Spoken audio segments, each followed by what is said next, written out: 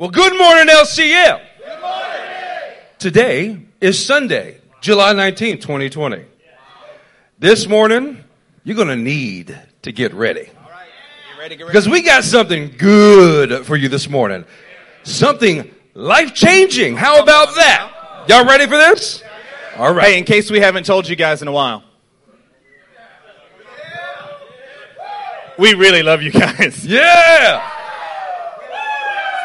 The truth is we're more than just pastors in a congregation. That's right. We are family. Look, I just want to remind you where you're at here. It's such a joy and an honor to get to do life together the way that we do it. Amen? Amen. You know, God has given us a way of life that is biblically founded. It's heavenly validated. It is spiritually supernatural. It is a way of life that is empowered by the living God. Come on now, this empowered LCM way of life is about producing fruit. Somebody say, produce some fruit. Produce some fruit. Fruit that will last. See, we know that is only possible through discipleship. Discipleship. Discipleship. Can I say it again? Discipleship. Yeah, amen. Wait, what was that word again? All right, disciples, turn to Luke chapter 6. Let's go to verse 40.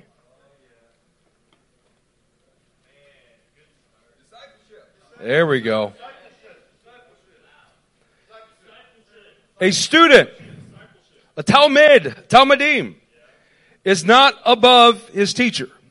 But everyone who is fully trained, say fully trained. Fully trained. Everyone who is fully trained will be like his teacher. You know what, church? This place right here, this is LCM. LCM is about having fully trained sons of God that are just like their teacher. Sons of God that are just like their fathers that the Lord has put over them in the faith. This brings us to the title of today's message. All right. Like I said, are you ready for this? Yeah. The title to today's message is Fully Trained. Oh, come on now. Look, I want to let you know that I've been fully trained. That Matt Piro has been fully trained. See, now our lives are about fully training others. This is what we've given ourselves completely to. You know, I was thinking the other day about a sermon that I got a chance to do with Judah Stevens last September. It's already been last September. The sermon was entitled All Aboard. What that was a compilation, a distillation of 1,700 sermons. You're welcome.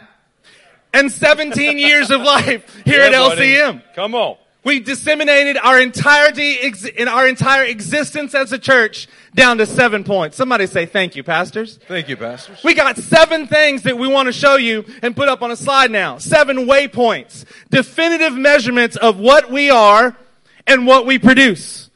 We've got a foundational transformation. We've got to have a full price lifestyle. Yeah. We have families that actually function. Yeah, they do. We've got a fiery faith. We've got a full gospel proclamation. We favor Israel at every turn, and we have a desire, an effort, a lifestyle that produces people who are going to be and who currently are fountains to the nations. Can somebody say amen? Amen. You guys want to know, how did we get this? We got it through getting revelation out of the Word. Not only just getting revelation, putting that revelation to work and actually getting some experience utilizing that revelation. That God enabled us to see His Word living and active in our own lives, laying out waypoints that are our core principles that have established and even built what this house is. You know, through the course of 16 years that I've been here, since 2004, I've watched the birthing of LCM. I watched the kingdom of God here on earth, raising up disciples, teaching men and women how to become fully trained. But that's come with a price. It's come with a price of watching things being birthed through adversity.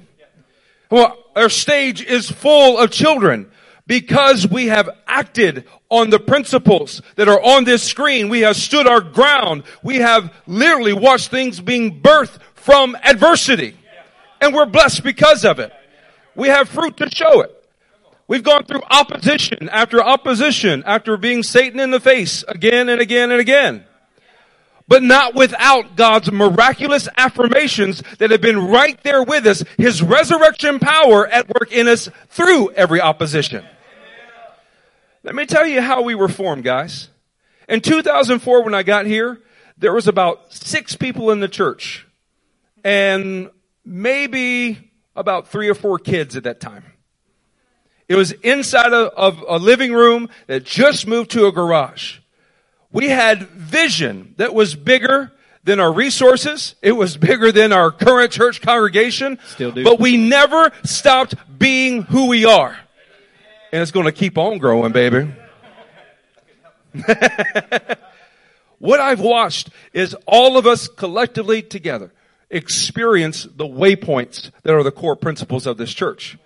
Because they're the core principles of how God establishes His kingdom on earth. I've seen miraculous affirmations of marriages being put back together. Amen. Let me get something straight. Not just marriage enrichment, right? That's what you do to bread to make it really taste good. It's enriched flour. We're talking about marriage counseling. Let's be honest. Marriage repair, foundational repair. Your marriages were broken when you got here. And through these core principles, through the pastors, that was fixed. That was an example of a miraculous affirmation. That extended all the way into children being born and a miraculous affirmation of us knowing how to parent them rightly. I mean, some 5-folded ministry on their rear end. Yes. God did it to us and then we do it to our kids. That's how we get fully trained. Over all these years, I've watched daily, not just seasons, I've watched daily the way that God's right hand has provided for every member in this church. How He sustained every fabric, every foundation of your life. Yeah. And we've done it as a family. Yeah. That's been the key point. This isn't a membership.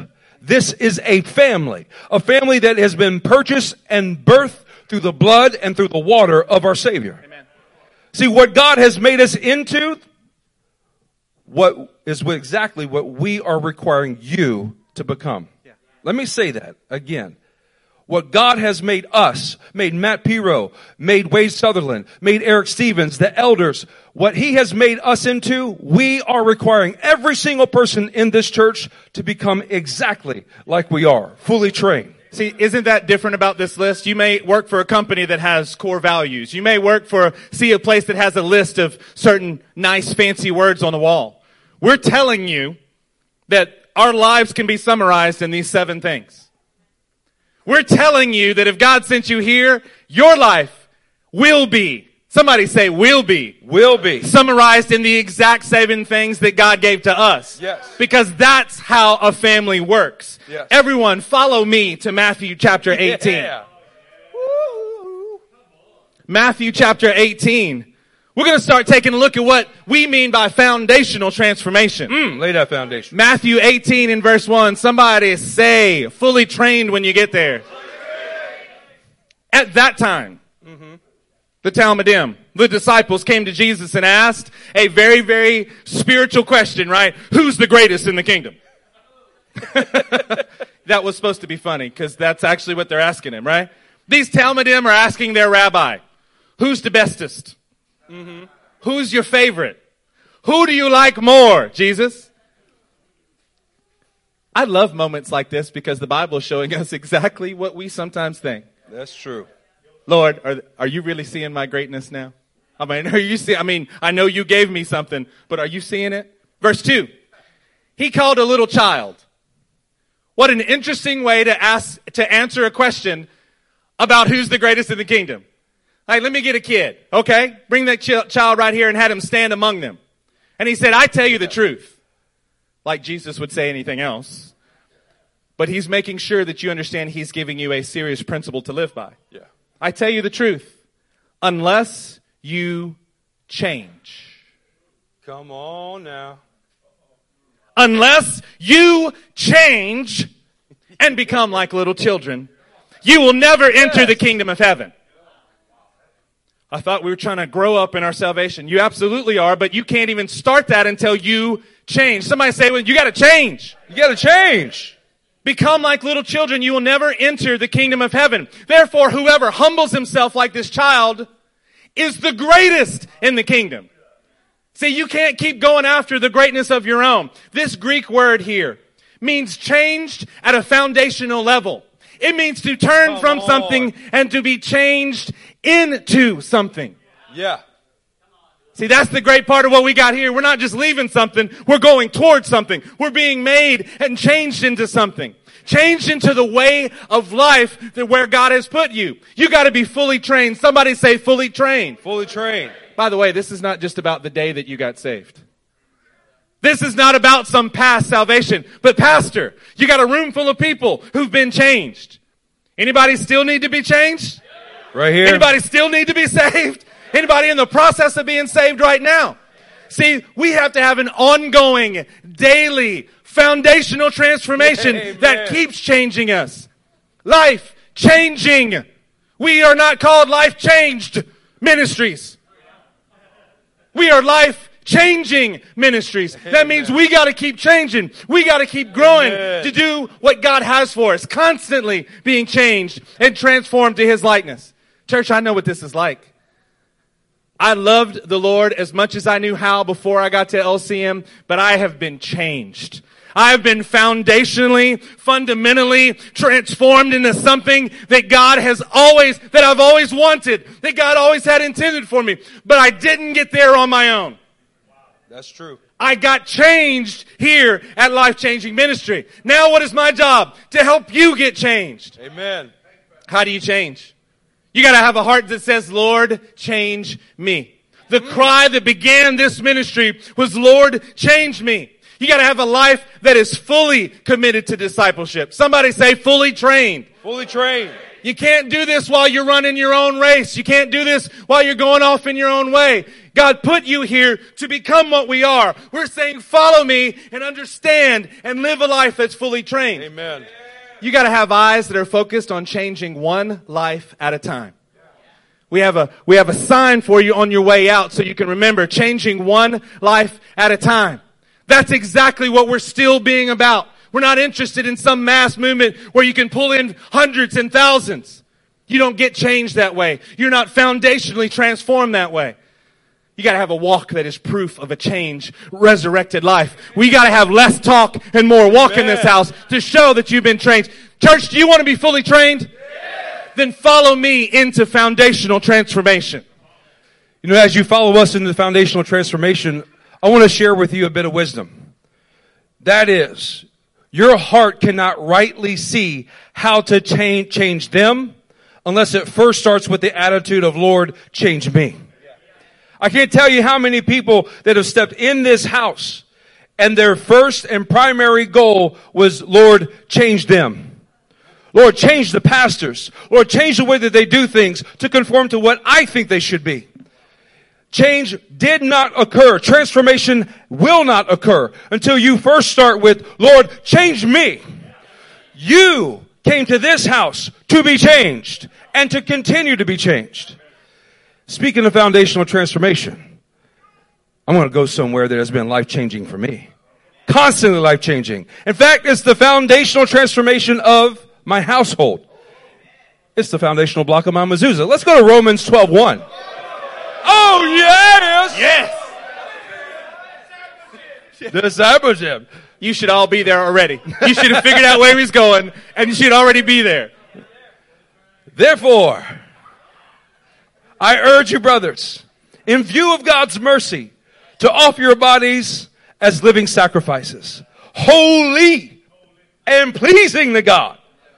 This is your spiritual act of worship. Do not conform any longer to the pattern of this world, but be changed in the name of Jesus. Be transformed. How? By the renewing of your mind. That comes through the Word of God. Then, everybody say then. Then you can have a right understanding of what God's good, pleasing, and perfect will is. Do you want to know how to find God's will? Then become a living sacrifice to the point of being transformed. And then you can have the right mind on top of your shoulders and be able to test and approve what God's will is. His good, His pleasing, and His perfect will. But let me share with you another insight about this foundational transformation. It's not done in a day. See, the day that the Lord highlighted this scripture for my mezuzah, the way that my family banner would operate, that's not the only day that it comes alive and directs my every action and thought. It's not done in a day, it's done every day. Oh, come on now. Not done in a day, but this is done every day. Foundational transformation is daily. And see, I know exactly what foundational transformation looks like because I experienced it at the age of 16 and I have daily experienced it from that point forward.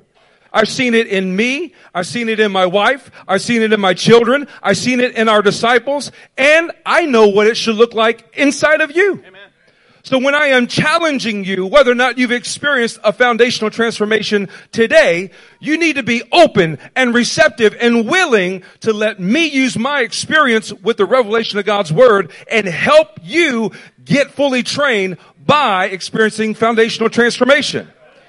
I want you to follow me into foundational transformation because I want you to become fully trained. Come on, somebody say fully trained. Turn with us to Genesis chapter 23. Genesis chapter 23. During our time today, we're going to go over law, prophets, and writings many, many times. Yeah. Because that's who we are. This is what is part of what is making us, has made us into who we are and what will make you into who we are. Genesis 23 and verse 7 says this. Then Abraham rose and bowed down before the people of the land, the Hittites. He said to them, if you are willing to let me bury my dead, then listen to me and intercede with Ephron, son of Zohar, on my behalf. So he will sell me the cave of Machpelah, which belongs to him at the end, and it's at the end of his field. Ask him to sell it to me for the full price. Somebody say full price. Full price. As a burial site among you. Church, Abraham has just lost the love of his life. Sarah has just died. He's coming up to a group of people and saying, I need to have a place not only to bury my wife, I need to have a place where I can have a spot where I know the resurrection of the dead will occur in my family. Come on, man. He's asking not for it to be given to him. He is asking to pay full price because what he is going after is so valuable. He doesn't want to do anything less than pay full price. He's securing the site of the resurrection for his family. Yeah. How much is it for you to secure the site of the resurrection for your family? We're not talking about a cave. We're not talking about a tomb. How much is it worth to you to have the actual presence of God in your life, in your kid's life, from generation to generation? That should make you want to pay full price in this house. A resurrection hope is worth paying the full price. Look at verse 10. Ephron the Hittite was sitting among his people, and he replied to Abraham in the hearing of all the Hittites who came to the gate of the city. Hey, Abraham. Look, no, my Lord, listen to me. I give you the field. Well, that's awful nice. And I give you the cave that's in it. I give it to you in the presence of my people. I'm not going to back up on this deal. I'm giving it to you. Go ahead and bury your dead. Again, Abraham bowed down before the people of the land. And he said to Ephron in their hearing, listen to me, if you will. I will pay the price of the field. Come on. Accept it from me so I can bury my dead there. Church, you are a part of a group of people. LCM, the men that are before you, are full price individuals. We go full price all the time. You know why? Because the gospel is worth it. The kingdom is worth it. You're worth it. We're going to keep paying full price even when we're offered worldly options to do something less than pay full price. Woo. This is a bold, full price faith that we're supposed to have. This is a DCD. Don't care a damn. Disciples creating disciples. Get in the truck. A courage to pay the full price kind of people. And we are men that are ashamed to pay anything less. Come on. We won't have it. Church, this is a protection to you. It is. The way of life, it says, you better pay full price. Yeah, I did one day long ago when I got saved. No, every day you got to keep paying full price because this is still worth it. It's still worth everything you have. It's still worth every drop of your finances, of your efforts, of your heart. It's worth it all. It protects you from getting crushed by comfort, by allowing pride to rise within you and you not even see it. The selfishness that's within us all. This is a mechanism that defeats that every time. You know why? Because we are people who go and pay full price. Amen. Is the resurrection worth it? Yes. Is the true gospel worth it? Yes. Are your generations worth it? Yes. See, this is not just a one day, I did something fancy, I did something extravagant for the Lord. This is an everyday call that says we're going to be extravagant. We're going to be full price every single day of our life and never cease. Amen. It's not a mantra. It's our way of life. It's who we are and it's what we do. Do you want to be fully trained, church? Yes. Then follow me into a full price kind of life. Amen. Follow me to 1 Chronicles chapter 21. And we'll pick up in verse 22. Say fully trained when you're there.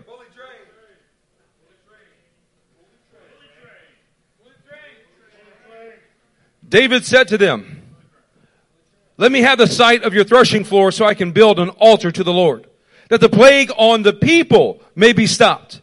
Sell it to me at the half price. Sell it to me at the full price. Araunah said to David, take it. Let my lord the king do whatever pleases him. Look, I'll give the oxen for the burnt offerings, the threshing sledges for the wood, and the wheat for the grain offering. I'll give all of this. But King David replied to Araunah, no, I insist on paying the full price. I will not take for the Lord what is yours or sacrifice a burnt offering that cost me nothing. David has a full price mentality. He is setting up a model for the generations to follow. You know what he's doing? He's securing the site from which his tent and Solomon's temple would reside, and the Holy of Holies would be in that very spot. Because of his full price mentality, it was actually purchasing the place that year after year the high priest would enter into, and the whole nation of Israel would experience salvation in a single day. What is your full price going to purchase? Salvation for the generations. It's going to purchase the fully trained men and women of God that will come after you. But in our day and time, saints, there are reduced price altars. And they're everywhere. Just show up. Look, we'll provide the oxen. We'll provide the grain for the offering. We'll provide the fire. You just be around here. Don't worry about being fully trained. Just be fully tithing. But that's not what God is building in this house. Not in this house. In this house, we pay full price, baby. Even full price with a tip on top. At LCM, we insist on paying the full price because he paid the full price for me. My response is going to be, I'm going to pay the full price for him. Yeah. But not just for him. I'm going to pay the full price for the generations, for the very disciples that are right here in front of me right now. I want to follow the fathers of our faith who paid the full price. Because this is exactly why. After David paid the full price, you know what he witnessed? Fire from heaven falling on that altar. I want fire from heaven to fall within me, to fall within this house. But what's required is that you follow me and paying the full price just as I am. Who in here wants fire to fall on your offering? Then it has to be a full price offering. It cannot be 80%, 90%, or 99%. It has to be 100%. Come on now, it's got to be something more than you just saying that he's the Lord of your life. Yeah. How can you say he's the Lord of your life when you're always trying to have something in reserve? You're always trying to trust in your own strength. See, our great King paid full price for us. Yeah. See, I want to pay full price for him. I want to pay full price. So for the thems that are out there, that's the only way that you bring in actual people into the kingdom is when a full price is paid. Yes. Our Savior did it for us. We've got to do it for him, and we've got to do it for other people. Amen. Anybody in this house want to be fully trained? Yes. Then follow me into a full price way of life. Follow me into a full price attitude today. Amen. Church, you going to follow us? Follow us to Genesis chapter 7. And we'll start in verse 1. Oh, we here today, brother. Fully trained.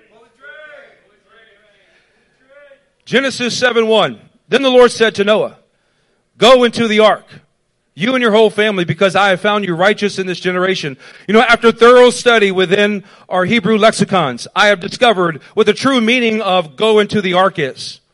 When you begin to spell it out, it clearly states, get in the truck.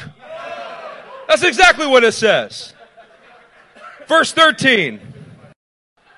On that very day, Noah and his sons, Shem, Ham, and Japheth, together with his beautiful wife and the wives of his 3 sons, they entered into the ark.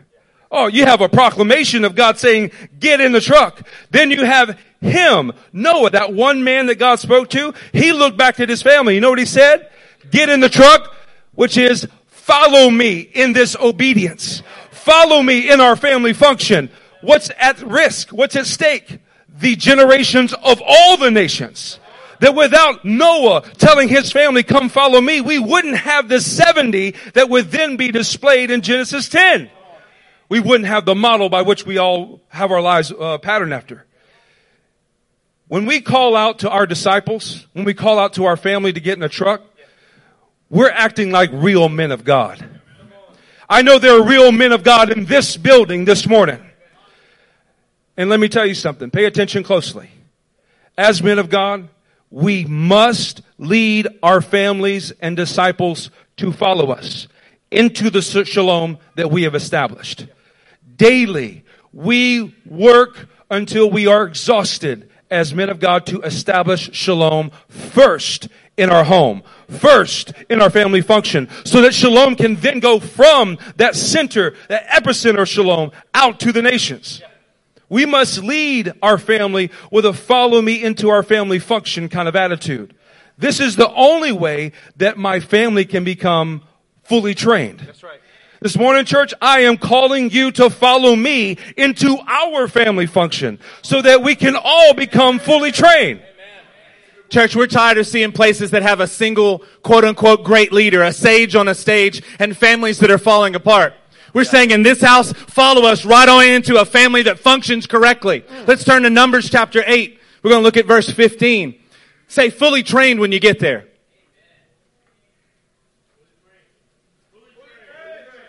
There you go. Numbers 8 in verse 15 says this. After you have purified the Levites and presented them as a wave offering. Before you can do anything else, you got to have a priesthood. It might be like you have to elevate the priesthood because that's where this thing starts from. It's almost like you need a group of people who've had a foundational transformation to be at work. Yes. They are to come to do their work at the tent of meeting. Amen. Somebody say, do the work. Do the work. Come on now. They are the Israelites who are to be given wholly to me. Yeah. To be given completely to me. What does that sound like? That sounds like a full price kind of life right there. Yes. I've taken them as my own in place of the firstborn. Somebody say family function. The first male offspring from every Israelite woman. Every firstborn male in Israel, whether man or animal, is mine. This is the Lord speaking. If you're a firstborn, he said, and you're in Israel, he said, you belong to me.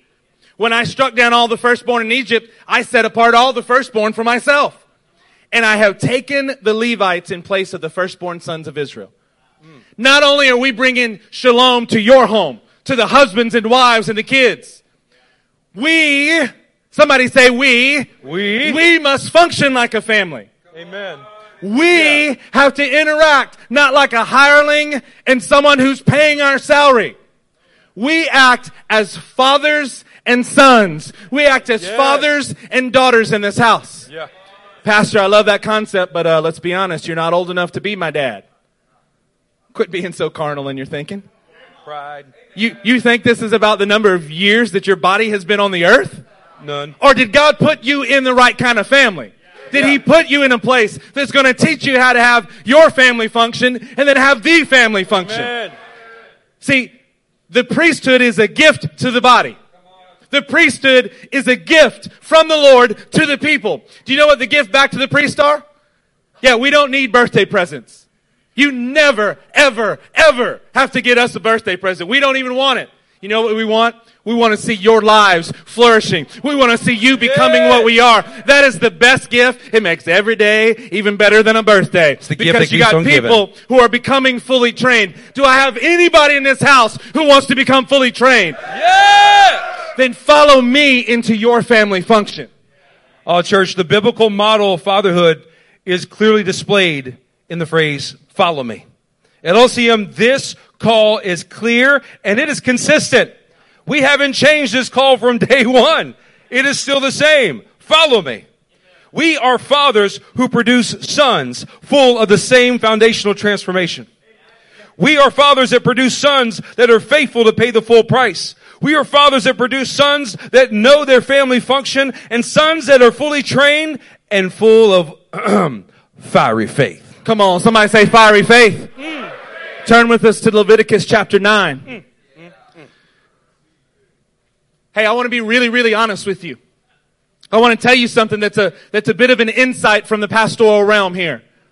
There are people in this room that are what we are. There are people in this room that are becoming what we are. And there are people in this room, there's a reason that we're preaching our sermon today. Leviticus chapter 9 and verse 1. On the 8th day, somebody say 8th day. 8th day. Come on, that day of new beginnings. Something new is happening. Yeah. Moses summoned Aaron and his sons and the elders. Wait a minute. Are you saying, Pastor, that a fiery faith is one that starts with having a team of people who are committed to the same thing? Are you saying, Pastor, that it's got to be a family that's working together rightly so that we can see this new beginning, this fiery faith that's there? Yes, that's exactly what I'm telling you. Amen. We've got sons. We've got Moses and Aaron, and we've got the elders all acting in unison. And let's see what that produces. Oh, verse 5 of Leviticus 9. They took the things Moses commanded to the front of the tent of meeting, and the entire assembly came near and stood before the Lord. Then Moses said, this is what the Lord has commanded you to do, so that the glory of the Lord may appear to you. That is the goal for which God is giving instruction to Moses. Moses said to Aaron, come to the altar and sacrifice. Follow me, big guy. You sacrifice your sin offering and your burnt offering and make atonement for yourself and the people. Sacrifice the offering that is for the people and make atonement for them as the Lord has commanded. See, fiery faith, it starts by dealing with your own sin first. That is the ignition of fiery faith. Fiery faith then moves on to focus on helping atone for the sins of others. This is the pattern that God showed Moses and Moses told Aaron to go carry out. The goal is this, is that you are freeing others from the slavery of sin, helping them experience a foundational transformation. And the point is that everyone gets to fully experience the glory of God. Amen. Everyone gets to experience the fiery faith. Oh, what is it like in worship whenever we are going through the tabernacle? We're getting our hearts right, and we begin to make right sacrifice before the Lord. We then become consecrated, and as pastors, we're getting our hearts right so that we can help you get your hearts right. And when everybody's heart's right, the fire of God drops in this room. Transformation is something that just natively begins to happen when your heart's right. See, a fiery faith settles for nothing less. It calls out, follow me into this fiery faith so that you can become fully trained. Amen. Let's look down at verse 22. Then Aaron lifted his hands. Come on, somebody in the house, lift your hand. But that's not how Aaron did it. Then Aaron lifted his hands towards the people and blessed them. Come on, it isn't in our nature as human beings to say, bless me, Lord. I'm lifting my hands here, Lord. Come on, give me some fire, Lord. Aaron has already done this, and so he lifted his hands towards the people and blessed them. And having sacrificed the sin offering, otherwise known as foundational transformation, the burnt offering, that thing has got to be consumed like it's paying full price. And the fellowship offering of a family that functions, yeah, buddy. He stepped down. Say what? He stepped down. See, men whose sins have been atoned for can't help but want to get the sins of others to be atoned for. Yeah. They're never lifted up for this. It's God who's doing the atoning in them. See, they're not stepping out. Stepping out with my baby. They ain't stepping out. They're not stepping up. They're stepping down in humility. You know what a fiery faith does? It burns those prideful thoughts away. It burns those things out of you, and you are able, in the moment of glory, of blessing people, to just step down. Come on. All the authority, all the calling, the power, the prestige, to be able to lift up his hands and bless the people. And all the maturity, all of being fully trained to be able to step down and get out of the way. Come on. Come on, look at verse 23. Moses and Aaron then went into the tent of meeting. When they came out, they blessed the people. A time of you really being in the presence of the Lord is going to drive that where you're looking to bless someone else. And the glory of the Lord appeared to all the people. Fire came out. Somebody say fire. Fire. These men had a fiery faith, and the fire came out from the presence of the Lord and consumed the burnt offerings and the fat portions on the altar. And when all the people saw it, they shouted for joy and then fell face down. Shouted for joy and then realized, whoo! I wonder where they learned to feel the joy of the Lord and then step down. I wonder where they learned that from.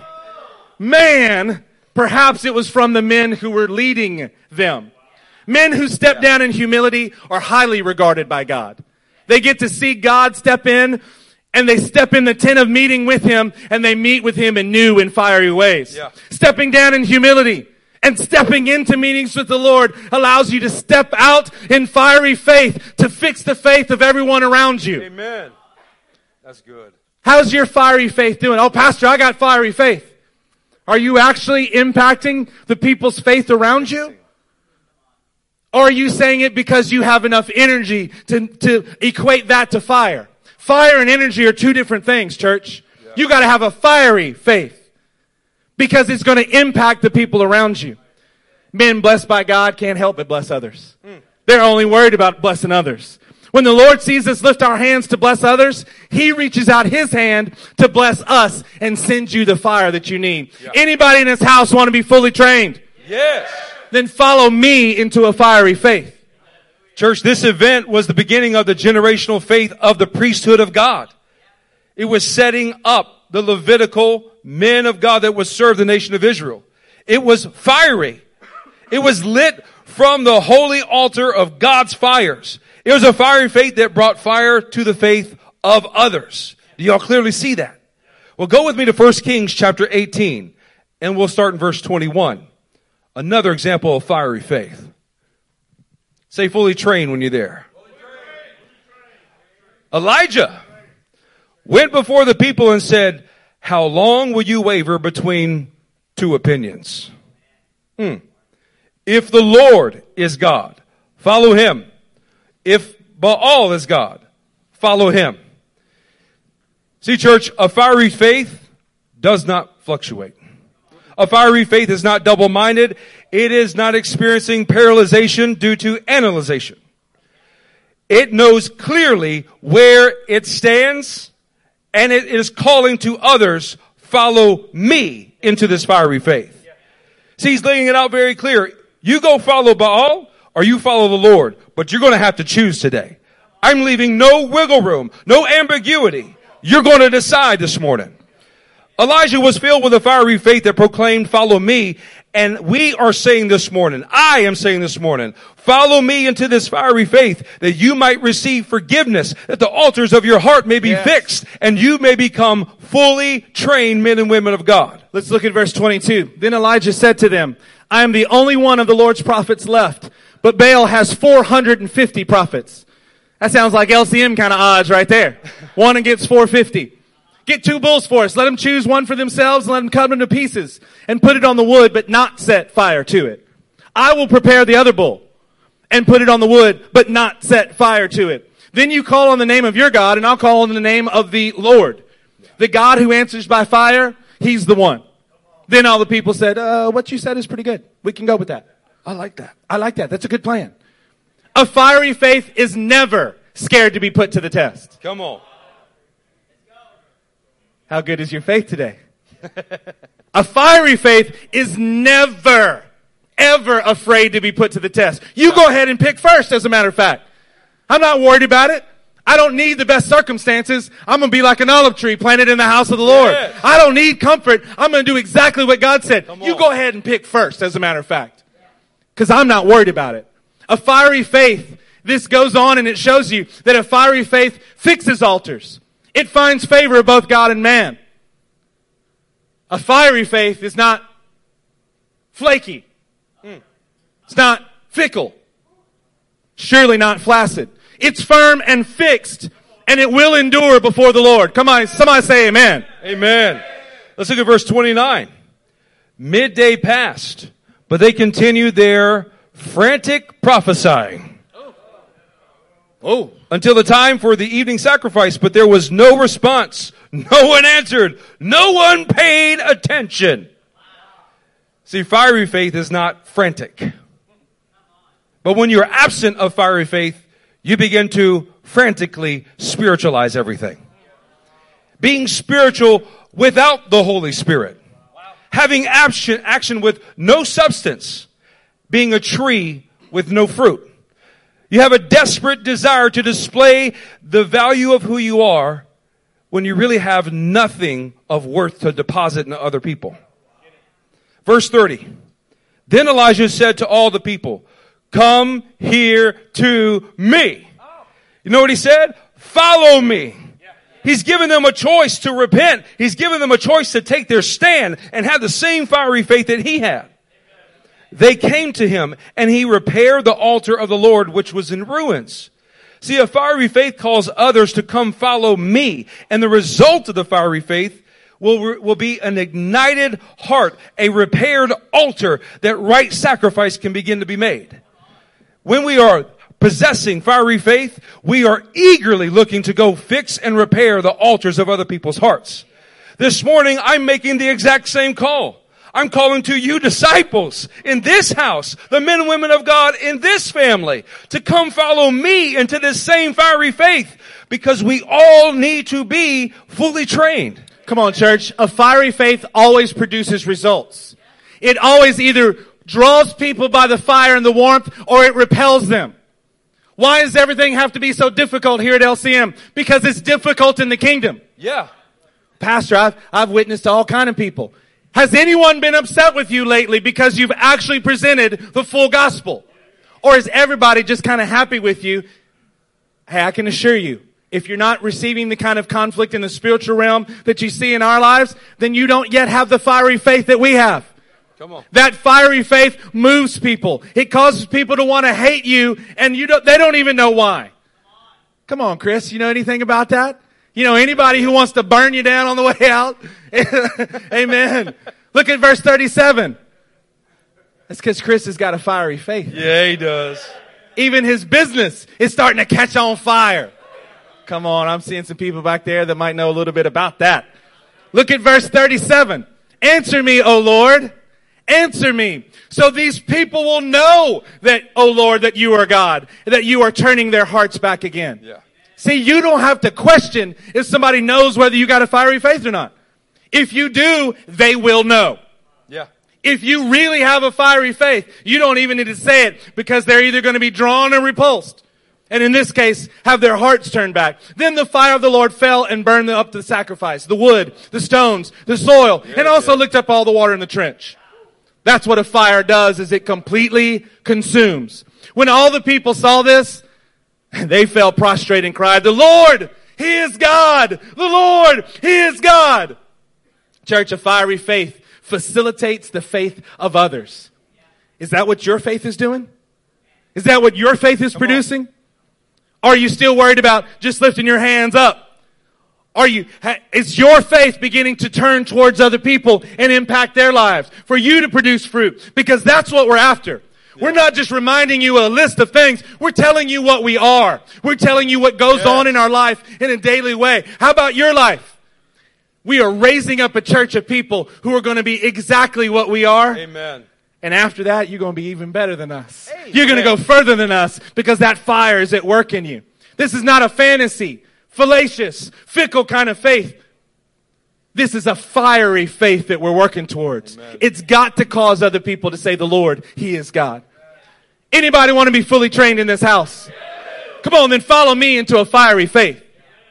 All church, as we are following into a fiery faith, you know what that leads to? Having the ability to preach the full gospel. A full gospel presentation. And that full gospel presentation, it must be free of smoothing over and compartmentalization. Saying that this is just for this area of my life. This is just for this certain group of people. No, the full gospel is full. It needs to be fully at work within you. It needs to be fully at work in others. And it needs to be fully at work in your life on a daily basis. In other words, let me state it like this. We must acknowledge with our mouths that the scripture is sufficient, while demonstrating in our actions that we trust that it is sufficient. Amen. In every area of our life, for every day of our life. We are declaring today that you are called to follow me in living out the full gospel. That's what we do every single day. This looks like following my dependency on the daily resurrection of power that work in my life. In order that you might become fully trained disciples in this house. Now the truth is, church, is we've told you this many times. And you know what? This can kind of be an uncomfortable thought that we are saying, follow me. We like the idea of following Jesus. We like the idea of following the Spirit. But the mechanism that He has put before you, the church of the living God, the family of God, is that you have fathers that say, you better get in line and you better follow me. Yeah. That's what a father's job is to do, is say, family, we're going this direction. Yeah. Come with me. Come with me. Learn to be what I am. Learn to do what I do. Come on now. Let's turn in the idea and the understanding of full gospel. Where else can we go but 1 Corinthians 15? 1 Corinthians 15. Let's look at verse 57. Somebody say, fully trained when you get there. But thanks be to God. He gives us the victory through our Lord Jesus Christ.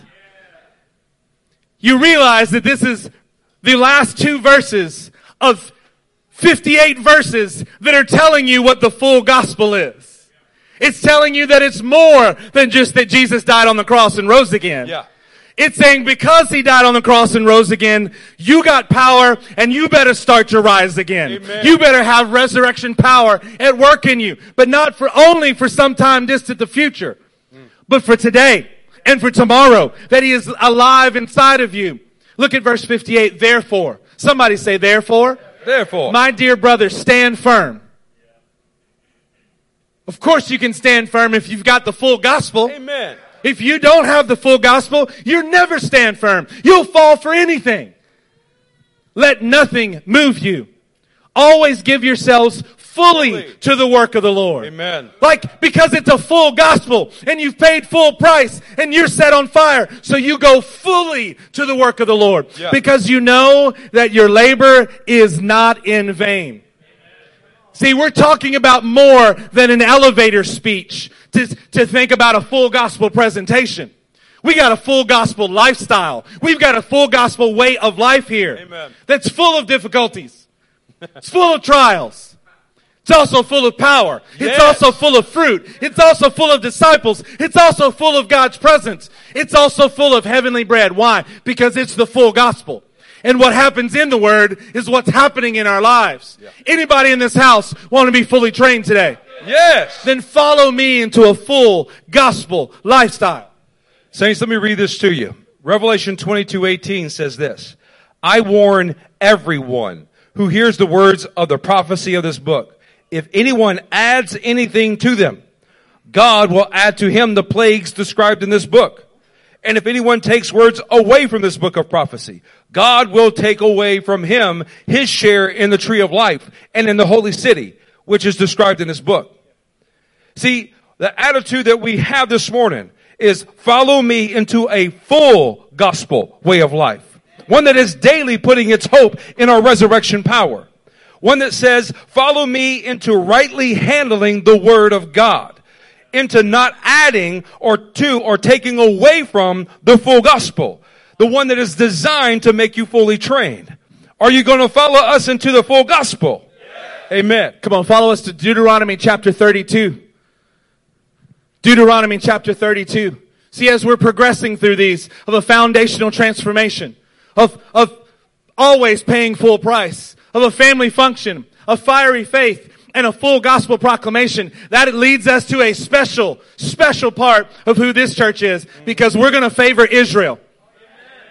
Because God favors Israel. Amen. Look at Deuteronomy chapter 32. Let's look at verse 8. When the Most High gave the nations their inheritance, when he divided all mankind, he set up boundaries for the people according to the B'nai Ha Elohim.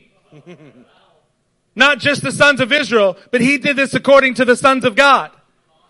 For the Lord's portion, come on, think about those heavenly councils that we've been talking about over the last weeks and months. The Lord's portion is his people. Israel, or Jacob, his allotted inheritance. Amen. I want to tell you something that is revolutionary, that is incredible revelation for us today. Can I tell you that God's plan for his people in his land with this plan does not need to be adjusted. No. It does not need to be amended. No. It does not need to be abrogated, especially by faithless theologians and faithless pastors in our pulpits. Israel is the center of the world as far as God is concerned. Yeah. That is an amazing revelation. See, you can't say that you have a heart after God if you don't love the very thing that he loves. Come on. You can't have a heart after God unless you love what he loves. Amen. The book of Ephesians tells you that the mystery is you get to be included. But included means that they are the primary and you're added in. Yes. And joined with. Yes. Not replacing and throwing away. Yes. Think about the Aaronic blessing for just a second in Numbers chapter 6. The Lord bless you. The Lord keep you. The Lord make his face to shine upon you. See, this was right at the end of a chapter about a Nazirite vow. About what you're supposed to do in your diet and your hair and how to deal with death when it happens around you. Why? So that these men would be consecrated. They would be foundationally transformed and full of God's power so that they could bless Israel. Amen. Say to the Israelites, bless them with these words that they might be moved because God favors them, and I want you to let them know that. Yeah. Does anybody want to be fully trained in this house? Yes. Then follow me into a heart that daily favors Israel. Let's look at one more scripture that deals with this. Psalm 105 and verse 8. Say fully trained when you're there.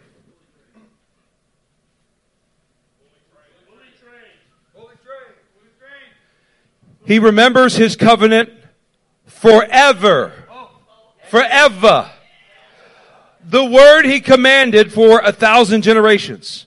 The covenant he made with Abraham, the oath he swore to Isaac, he confirmed it to Jacob as a decree, to Israel as an everlasting covenant.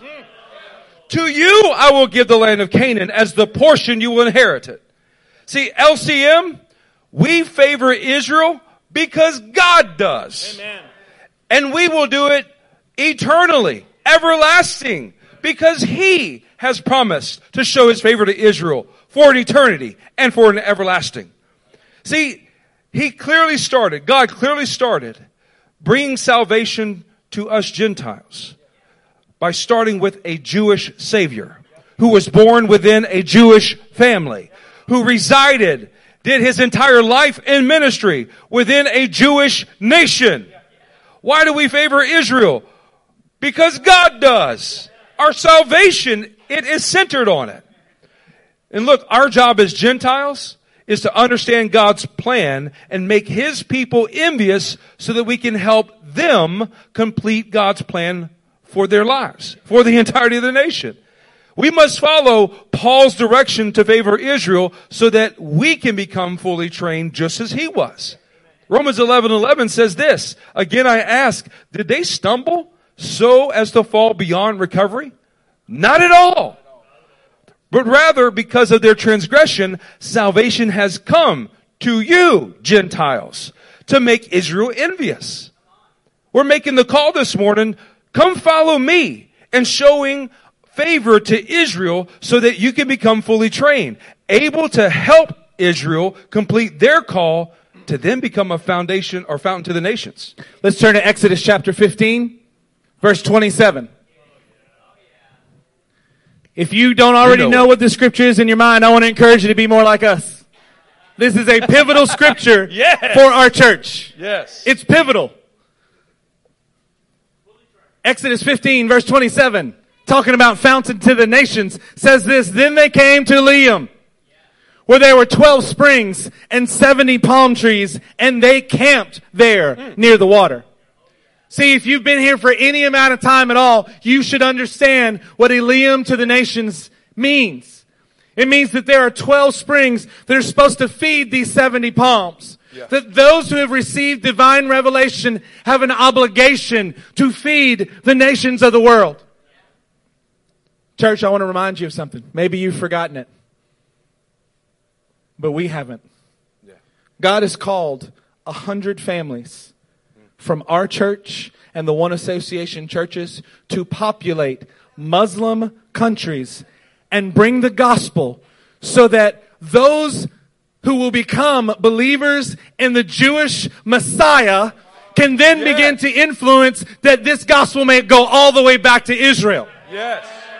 See, we favor Israel, our plan of missions, the fact that we have people in the most populous Muslim country in the world already. We have missionaries there. We have local pastors there already. You know why? Because God demands it of us. He's shown us the pattern, and your pastors and this church is living this out. What about you, church? Come on. Now, the Lord is a fountain of life, but there's more than that. It's not just that He's a fountain. He makes His people into being a fountain as well. He's a father, and He makes sons that are just like Him. Does anybody in this house want to be fully trained? Yes. Don't talk to me about missions. Don't talk to us about these things. Come and live, and you will be able to become what you're supposed to become in the nation that God has actually called you to. Amen. We expect our body to be all over the world. You know why? Because it's God's heart. It is. Come on, follow me into being a fountain to the nations. Amen. Our Father's heart is that we be a fountain to the nations. But it started with a call to Israel to be a fountain to the nations. Let's go to Isaiah chapter 12. Say fully trained when you're there.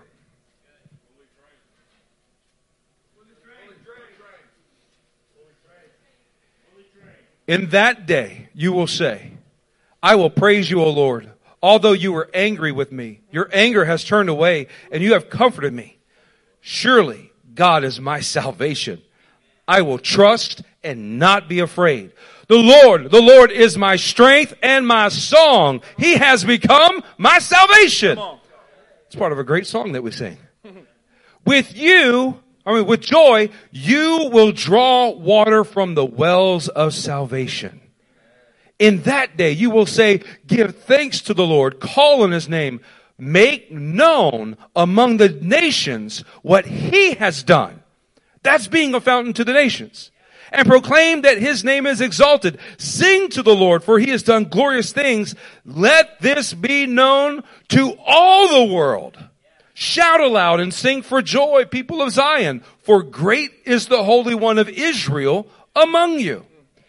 We have to have the Father's heart to be a fountain to the nations, because this is how He instructed His firstborn, Israel. He directed their efforts to draw from the wells of salvation and pour out of them that same salvation to all the nations of the world. Follow me as we carry the fountain to the nations so that you can become fully trained. This is what we experience in missions, but this is also what we experience in the daily part of our life. Amen. Church, we're right at an hour mark here. Pastor Matt and I are going to begin to close this time. I want you to understand something. When we give you a list on the screen, it's because it's what we are. Yeah. It's what God has built here in this place, and we looked at it in a retroactive fashion. It's not like we just listed these things and decided that we wanted to be. What we did was we looked back and we saw what God created in us, and we saw what God is creating in the disciples that are around us, and we said, wait, they're the same thing. There's a Talmudim process that we have to engage in. I want you to turn to 1 Corinthians 3 for one of our final two passages of Scripture here. 1 Corinthians chapter 3, and let's look at verse 12.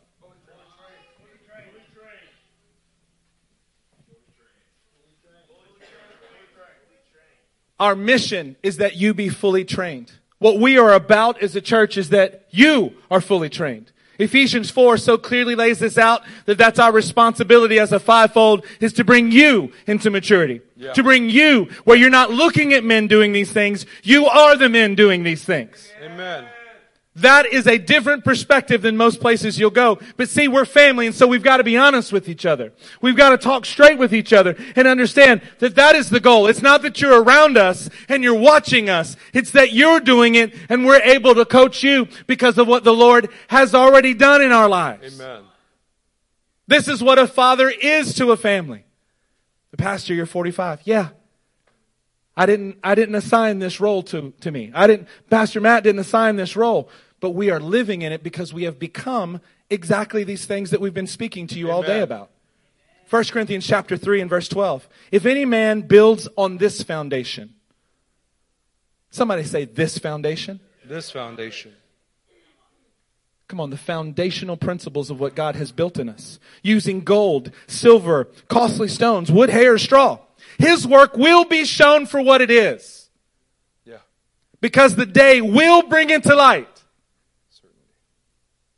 Both the gold, silver, and costly stones and the wood, hay, and straw are being built on the same foundation. Don't go so global right now to think only about the vastness of the kingdom. Think about LCM and the foundation that God has put here that you are building upon. Your work will be shown for what it is. You can't escape that. You can't hide from that. Because there's a fire that's coming. Yeah. See, that might be why some people don't really want to have a fiery faith. They want to be close to other people that are, so they can stay warm, so they can stay well lit. But the fire may prove them now. Mm. May the judgment of God begin here with the family of God. Do you want to know that when you're standing before Him at Judgment Day? Or do you want to know it now and go, Lord, I want to build with gold and silver and costly stones? Look what it goes on to say. It will be revealed with fire. And the fire will test the quality of each man's work. Yeah. It will. What happens when you're in difficult situations? What happens when you're in times when you're not sure? What happens when there's distractions on you? Those are the fires that are beginning to test your work now. Yeah. Are you producing and showing that you've been foundationally transformed? Are you paying full price when it gets really, really difficult? Yeah. Especially when it gets really difficult. Can your family function, or does it have to take a tranquil little lake for you to be able to function rightly? Or are you fluctuating all over the place because you don't really have that fiery faith that's just consuming you yet? Church, do you not even ever think about Israel? Can you go through weeks and not think about the people that God loves? Of course He loves you. But this ain't about you. That's a good word. Yeah. Do you have a yearning to see His kingdom spread to the nations? We have people that we have raised up in this family, in this house, that are on the mission field. Yeah. We have another pool of people that we are waiting to see when God releases them, and they will be on the mission field. Yeah. We're not talking to you about hypotheticals. We're showing you what the fire has produced in us, and it produces in those that are fully sons of this house. Yeah. If what he has built survives, he will receive his reward. If it is burned up, he will suffer loss. He himself may be saved, but only as one escaping through the flames. We don't want you to be people that have to escape through the flames. We want you to be the people who's ignited by those flames. How does your faith stack up to this foundation? That's where we started in verse 12. If any man builds on this foundation, how does your faith stack up to that? Your life, your works, your fruit will be tested by fire. But a faith forged in the fire of heaven, it's not afraid of flame. No. It is the flame that would come for judgment. You're welcoming it every day. You're changing every day. You're paying full price. You're going through this every single day. Yeah. You're looking forward to the day that he comes. You're not afraid because you've already been lit on fire. Yes. Does anybody want to have a life that will stand up against this kind of fire? Yes. Does anybody want to be fully trained in this house? Yes. Then follow me as we build upon this foundation. Church, follow me in having a heart that longs for, that yearns for the fire of God to burn and test us now. To reveal the wood, hay, and straw that we have built with and replace it with gold, silver, and precious stones. Replace it with that which is eternal. And follow the model that he has built this church on. But also, by that he's built his very nation on. Let's pull up this next slide. As we look at this, on the left side, you're reminded of the very things that we have preached this morning. But it's also the foundation that was established for the nation of Israel to exist. This is nothing new. This is God's pattern. This is right. For us to say, follow me, is the godly pattern by which he's established his nation, by which he advanced his gospel, and it's by which we live our lives today. That when we have a foundational transformation that is just like Pesach, having the blood of the Lamb bring us from death into life, then experiencing a full price mentality, making the full price of sacrifice, going through our homes and looking for any yeast, any leaven that would corrupt the bread of heaven that is being put into our lives. We then proceed to family function, seeing that in the first fruits, that we are to wave our family before the Lord first. Ministry flows from your home first, and from that, ministry will affect the nations. We then look at fiery faith and Shavuot and Pentecost, and that fiery faith begins in our home, and it goes to the nations. It makes you empowered to be witnesses, martyrs for his name. Then we can have a full gospel proclamation. That trumpet that sounds, Yom Teruah, the feast of trumpets. It says, salvation is here. I know where it's at. Follow me to this place of salvation. Then we have an eye that can see and give favor to Israel, seeing that salvation is given in a single day, that the nation of Israel was atoned for in the Holy of Holies at Aruna's threshing floor, where David paid the full price so that the whole nation could be saved. Then we become a fountain to the nations. That Sukkot, that tabernacle, that example of a temporary dwelling that is putting its hope in a resurrected dwelling, in a permanent dwelling, offering salvation to all the nations. Church, I want to tell you something at this point.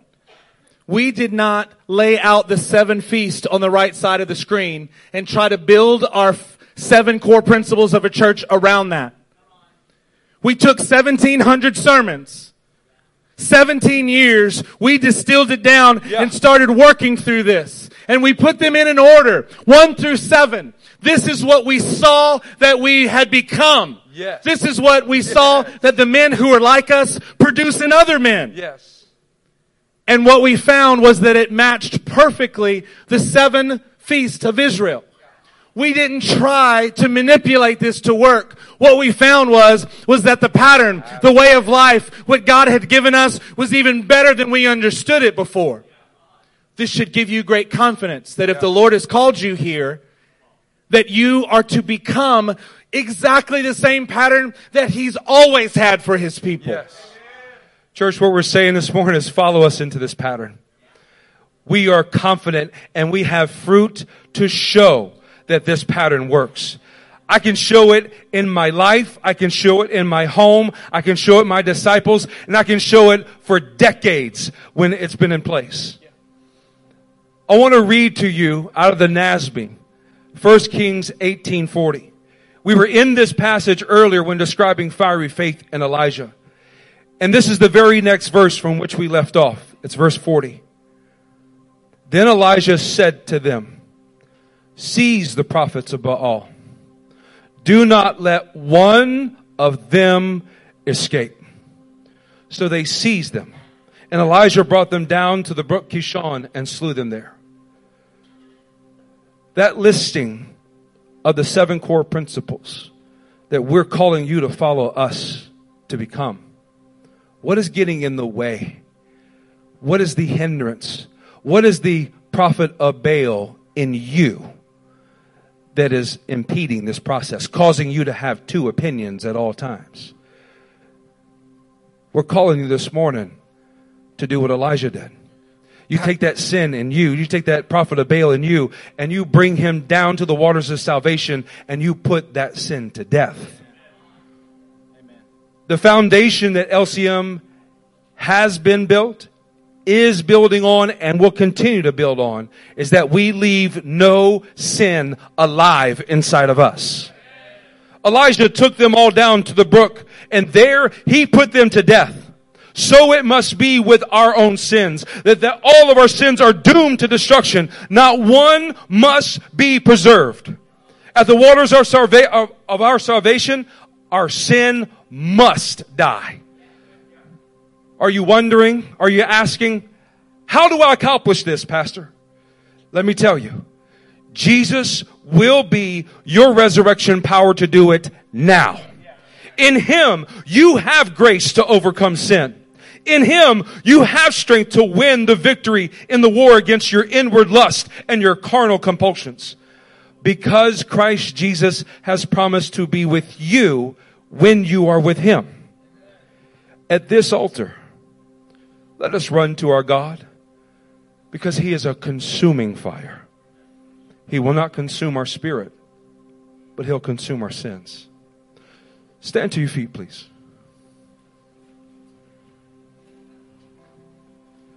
Church, here's the call for you right now. Follow me.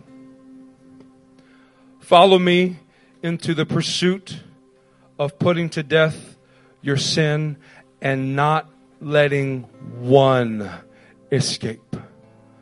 Follow me to this altar so that you can be fully trained and begin to live to be what you're called to be. So you're here to become us. There's no other call today than it is to follow me, to follow us in what the Lord has given us.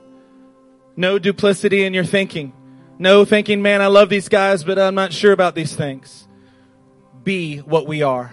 Mighty God, I call upon your great name, that what you have built into this house, Lord, we are honoring you for what you've built into this house. But Lord, it's not enough just for it to stay in the house. It must be in each and every individual. That we will become like the men that you have put before us.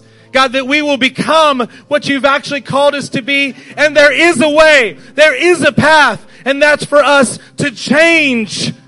Be like a child. Submit ourselves to you and watch you do something in us.